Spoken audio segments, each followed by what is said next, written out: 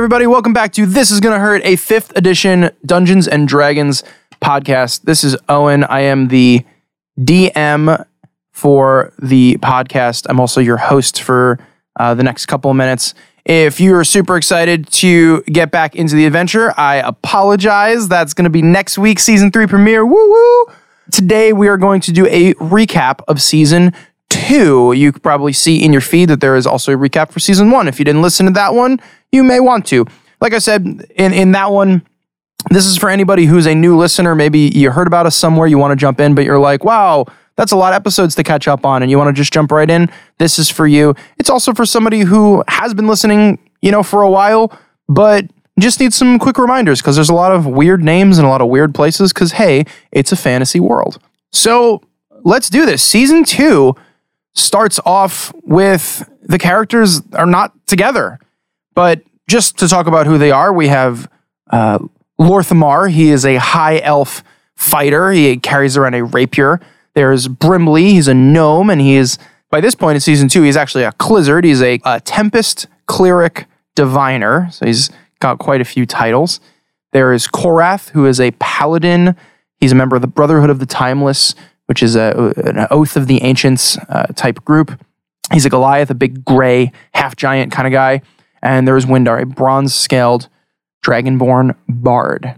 Season 2 starts off with all of them in different places, and they all receive messages from Galandan, a elf who is a member of the Secret Society, which at the end of Season 2 they had realized they were kind of working for. And he told them to meet in the city of Stromels at the Bar of the Barking Bard. And so all 4 members arrived at the bar, and they met the bar owner, whose name is Keck. He was a musician. Morden, the bartender. But they met up with Galandan, and Galandan explained to them, what's been going on, that the second cage was starting to break. If you don't know what that means, I would check out the recap for Season 1. The second cage, which was the fire cage, was starting to break. There were wildfires just across the land. It even though it was basically wintertime, it felt like summer. There was sulfur in the water. It was pretty rough goings in Atroon. And he said that, you should go to the water temple and get some air-breathing devices and, be able to get into the plane of water to go seal the fire cage. I know that seems backwards, but that's part of the great mage's genius. He hid the elemental cages and their opposing elements to keep them sealed up.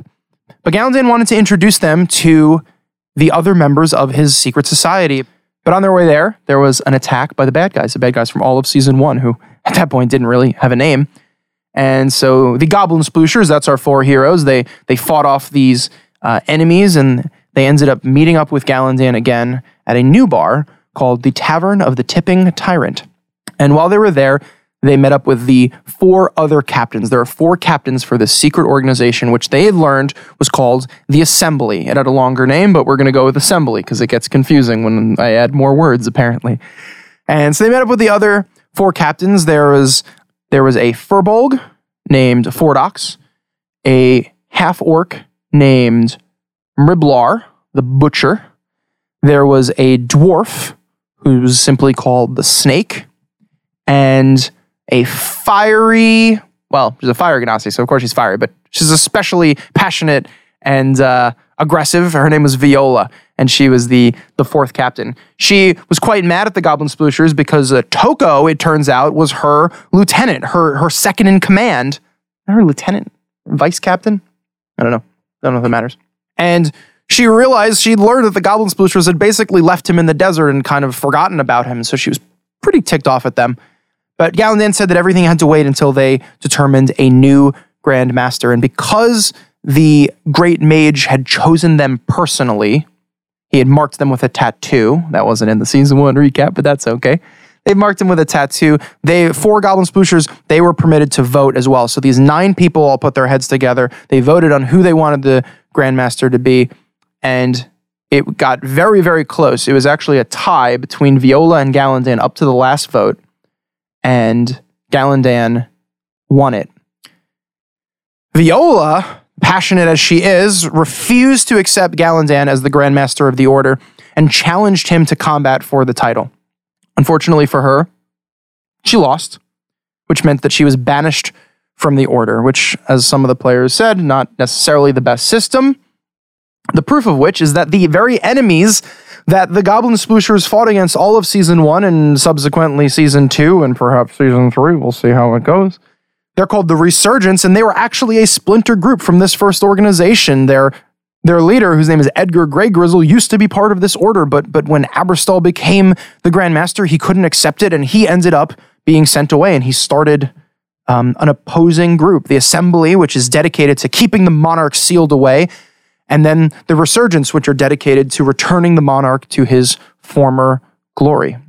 After that, the Goblin Splooshers, they had to find a way to swim down into the Great Lake Briasana, and so they were going to go fight some pirates because they had apparently stole all of the water-breathing devices, but they met up again with Aegisar Rorak, that member of the 12, the personal bodyguards to the royal family, and they fought against him. They met some of the other members of the 12. At this point in Season 2, I think they'd met up with 5. It could have been 6, though. After defeating him, which was kind of crazy, if you want the full details, go check it out, because there's a little bit more to it than that. They kind of partied with him and a couple other members of the 12, and he gave Brimley a spell for water breathing, and so they didn't have to go fight pirates after all, which is convenient for them and frustrating for me, because I had planned out all these pirate things. That's okay. So they found their way into the Great Lake Briasana, they sunk to the bottom, and they fought their way through the water temple, and just as they're about to go through the portal that's going to lead them into the elemental plane of water, who shows up as the sub-boss? But Toko. Toko with a metal plate smashed into his face and screwed to his jaw, enraged, attacked them. And there was a little bit of unsurety as far as what to do, because it seemed like a couple of the Goblin Splooshers were ready to put Toko out of his apparent misery, and the other 2 just couldn't turn their backs on him. And so they ended up sending him to the surface with Trevor, a giant seahorse that Korath is acquainted with. I know, weird, right? And they went into the elemental plane of water. Once in the elemental plane of water, they went through a series of SpongeBob-related challenges, found their way at rock bottom of the ocean, super, super dark. They found the fire cage. This time, after defeating the Sentinel, it was Brimley who made a bond with the glowing redstone this time. And he didn't grow anything, he didn't grow like a fire leg or anything, but his hair took on a fiery enchantment of sorts. He gained the ability to ignite his hair and has this really cool red hat, which Steve doesn't appreciate at all. And so that was Brimley, which was cool. And then they got out of the plane of water. They went back to Stromel's, and they're like, well, what do we do now? I mean, if the next cage doesn't start breaking, are we going to split up again? And sadly, Lorthamar, the elf who had been traveling with them for all this time, he started to feel like there was other business that he could be attending to. He felt like as important as those travels with these people were, he was getting stronger. He felt that he had strayed from his mission just a little bit too much, and so he set off on his own to seek his fortune. So just 3 remaining, Windar, Korath, and Brimley, they decided that they were going to find Toko. Wait a minute, they already found Toko. Yeah, but unfortunately for them, they sent Toko up on the seahorse, and he was collected by one of the members of the Resurgence, one of the bad guys. And so they decided that together they would go rescue their former friend, despite the fact that it seemed that he was hell-bent on killing them. And that's what they decided to do. They met up with a new friend, because, Lorthamar wasn't around anymore, and we didn't want to kick Jeremy out of the podcast. So this a turtle man named Junta, who I'm very enamored with, showed up. He's a cleric, and he's this inquisitive mind traveling the world to learn as much as he can. And he decided to go with them because what the heck, maybe they could teach him some things. And so with their new turtle friend, they traveled into one of the sketchier areas of Stromel's, the city that they were in. They found the Saloon of Secret Sea, where they met a helpful bartender named Emmett, who seemed to have magic of his own.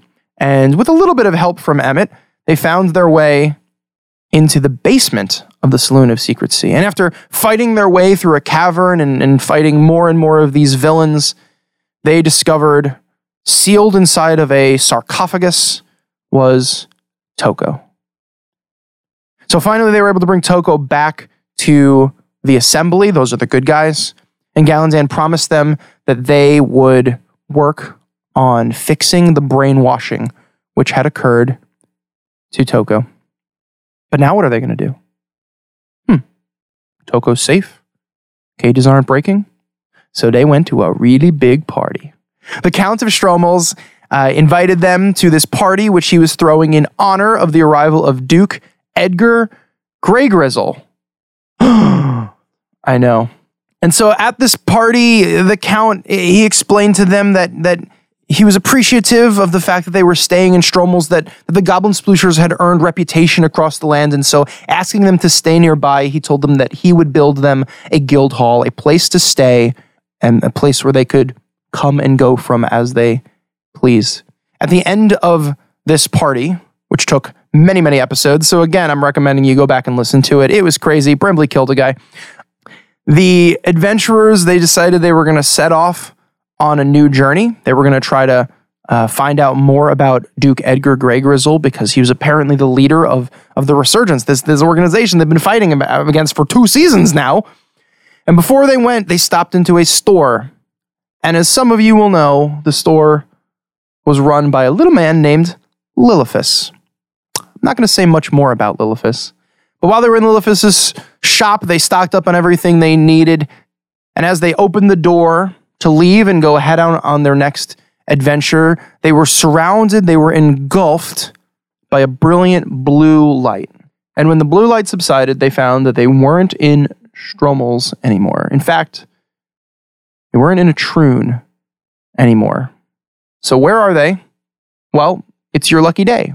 Well, 1 week from today will be your lucky day. Season 3 will premiere, and you will find out exactly where the Goblin Splooshers are. So tune in, check it out. It's going to be awesome. Season 3 has been a lot of fun so far. There's been twists, there's been turns, there's been surprises. Even I'm not totally sure where it's going part of the time. So that's pretty exciting.